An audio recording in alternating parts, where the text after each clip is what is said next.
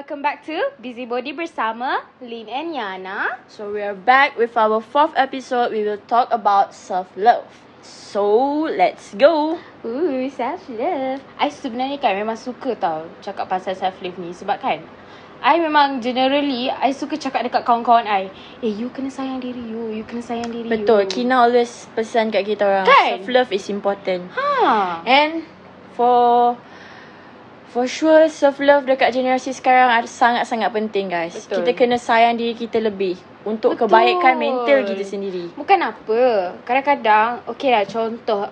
Sorry lah, tapi kita memang kena kaitkan dengan couple lah. Contoh lah, you ada pasangan you, tapi you lebih sayangkan dia daripada you sayang diri you sendiri. Tak boleh. You tak boleh lah macam tu. Okay lah, you boleh love your partner. Taklah banyak sangat.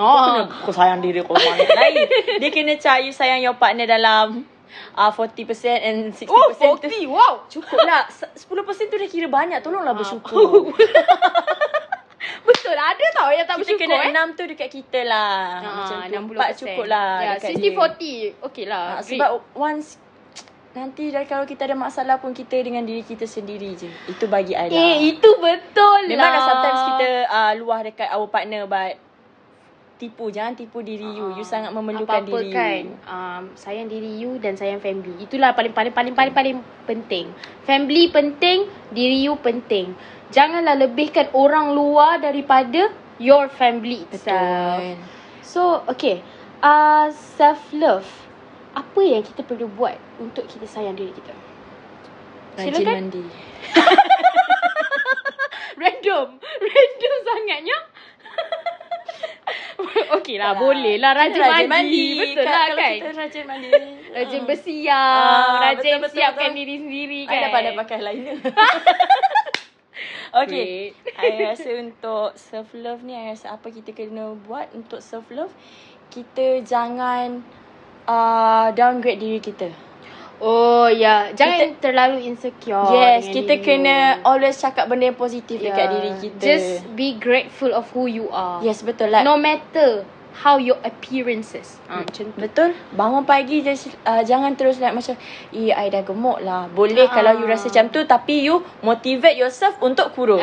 Itu boleh. Jangan betul, you macam aku dah gemuk lah, mesti orang rasa aku ni gemuk sangat, muka dah macam sinchan lah apa semua tu kan. Jangan. Sebab benda tu boleh, once kau insecure sangat dengan diri kau boleh rosakkan mental kau. Betul. Serius saya cakap, bagi I, rosak mental. Start your day with positive words. Betul tak? Okay, bangun pagi macam Alhamdulillah, saya masih hidup. Itulah. Saya masih cantik, saya masih ada muka, saya masih ada kaki. Boleh klip. Betul. Okay. So korang dekat luar sana, tak kisah lelaki ke perempuan, korang memang kena sayang diri korang dulu. Betul. Sebab kalau korang tak sayang diri korang, siapa lagi nak sayang korang? Ya. Itu je I cakap. Sebab bagi I, dalam generasi sekarang, tak semua orang yang cakap dia sayang kita tu betul-betul sayang. Jadi kita diri sendiri kena sayang diri kita. Itu yang sangat penting lah. Saya dah banyak experience. Jadi saya dah belajar untuk mencintai dan menyayangi diri sendiri. Yes. Belajarlah dari kesilapan. Betul-betul. Sebab bagi I kan, kalau dah banyak kali ditinggalkan, dah banyak kali disakiti, so patutnya instead of you cari baru ke apa ke, you try to love yourself first. Yes, focus on yourself first.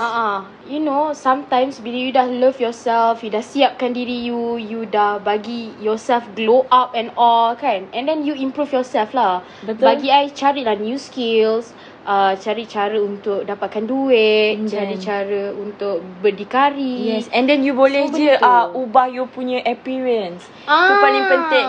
Kalau you tak pandai macam I lah, tak pandai pakai eyeliner, start pakai macam tu. Cuba je terus. Tak pandai nak pakai, keluar pakai, bersiap pakai makeup, just try something new. Once you dah try something new, you start to love yourself. Aku cantik rupanya pakai macam ni. Then you ada confident, but janganlah overconfident. Itu pun akan makan diri sendiri juga. Betul. So kita kena balance lah. Bagi I, kalau you rasa macam you nak buat sesuatu, buat je terus. Betul. Janganlah rasa macam asalkan benda tu membawa kebaikan. Contohlah macam nak kurus kan, okay lah next week. Kenapa next week? Kenapa tak sekarang? Kenapa tak malam ni start terus? Macam tu. So I rasa self-love is very, very important. Yes, especially in our generation right now. Sebab I tak nak, I kalau boleh kan tak nak lah generasi sekarang terlalu mementingkan hal lain. I mean apa ni orang panggil tu, peratusan yang ada sakit, you know, apa orang panggil, stress, yes. Mental terjejas lah, mental dia orang terjejas. Kita kalau boleh tak nak tingkatkan benda tu. Kita nak kurangkan. So love yourself. Bagi I kan, satu benda yang korang boleh buat sekarang ni kan, kita ada app TikTok kan. TikTok tu pun bagus sebenarnya, tapi you sendiri yang kena kawal apa yang you nak tengok, apa yang you nak baca. Jangan FYP TikTok you semua sedih. Itu akan mengundang you sedih. Sebab kita ni manusia kadang-kadang tak sedih, tengok video sedih tiba-tiba terbawa, terfikir. Tiba-tiba tersedih. Sometimes I pun macam tu. Jadi I rasa orang kat luar sana tu ada juga mengalami benda yang sama. So kita kena, macam you cakap, kawal lah apa yang kita nak tengok tu. Try to tengok benda-benda yang motivate you. Macam you tengok video cara make up, video workout, macam dokumentari, benda-benda yang boleh bagi lah.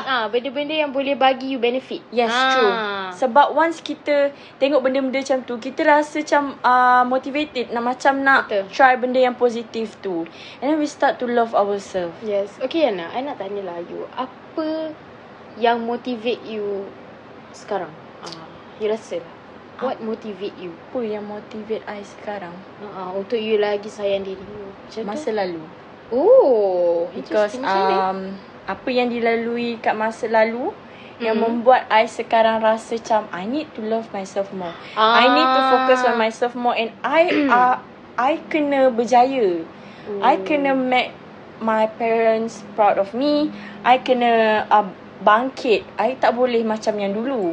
Aku nak orang tengok aku sekarang as someone yang berguna. Jadi itu yang masa lalu lah. My past really motivate me untuk love myself more. Jadi lebih better. Jadi diri sendiri yang lebih better. Betul. Sebab semua kita slowly tengah learning kan.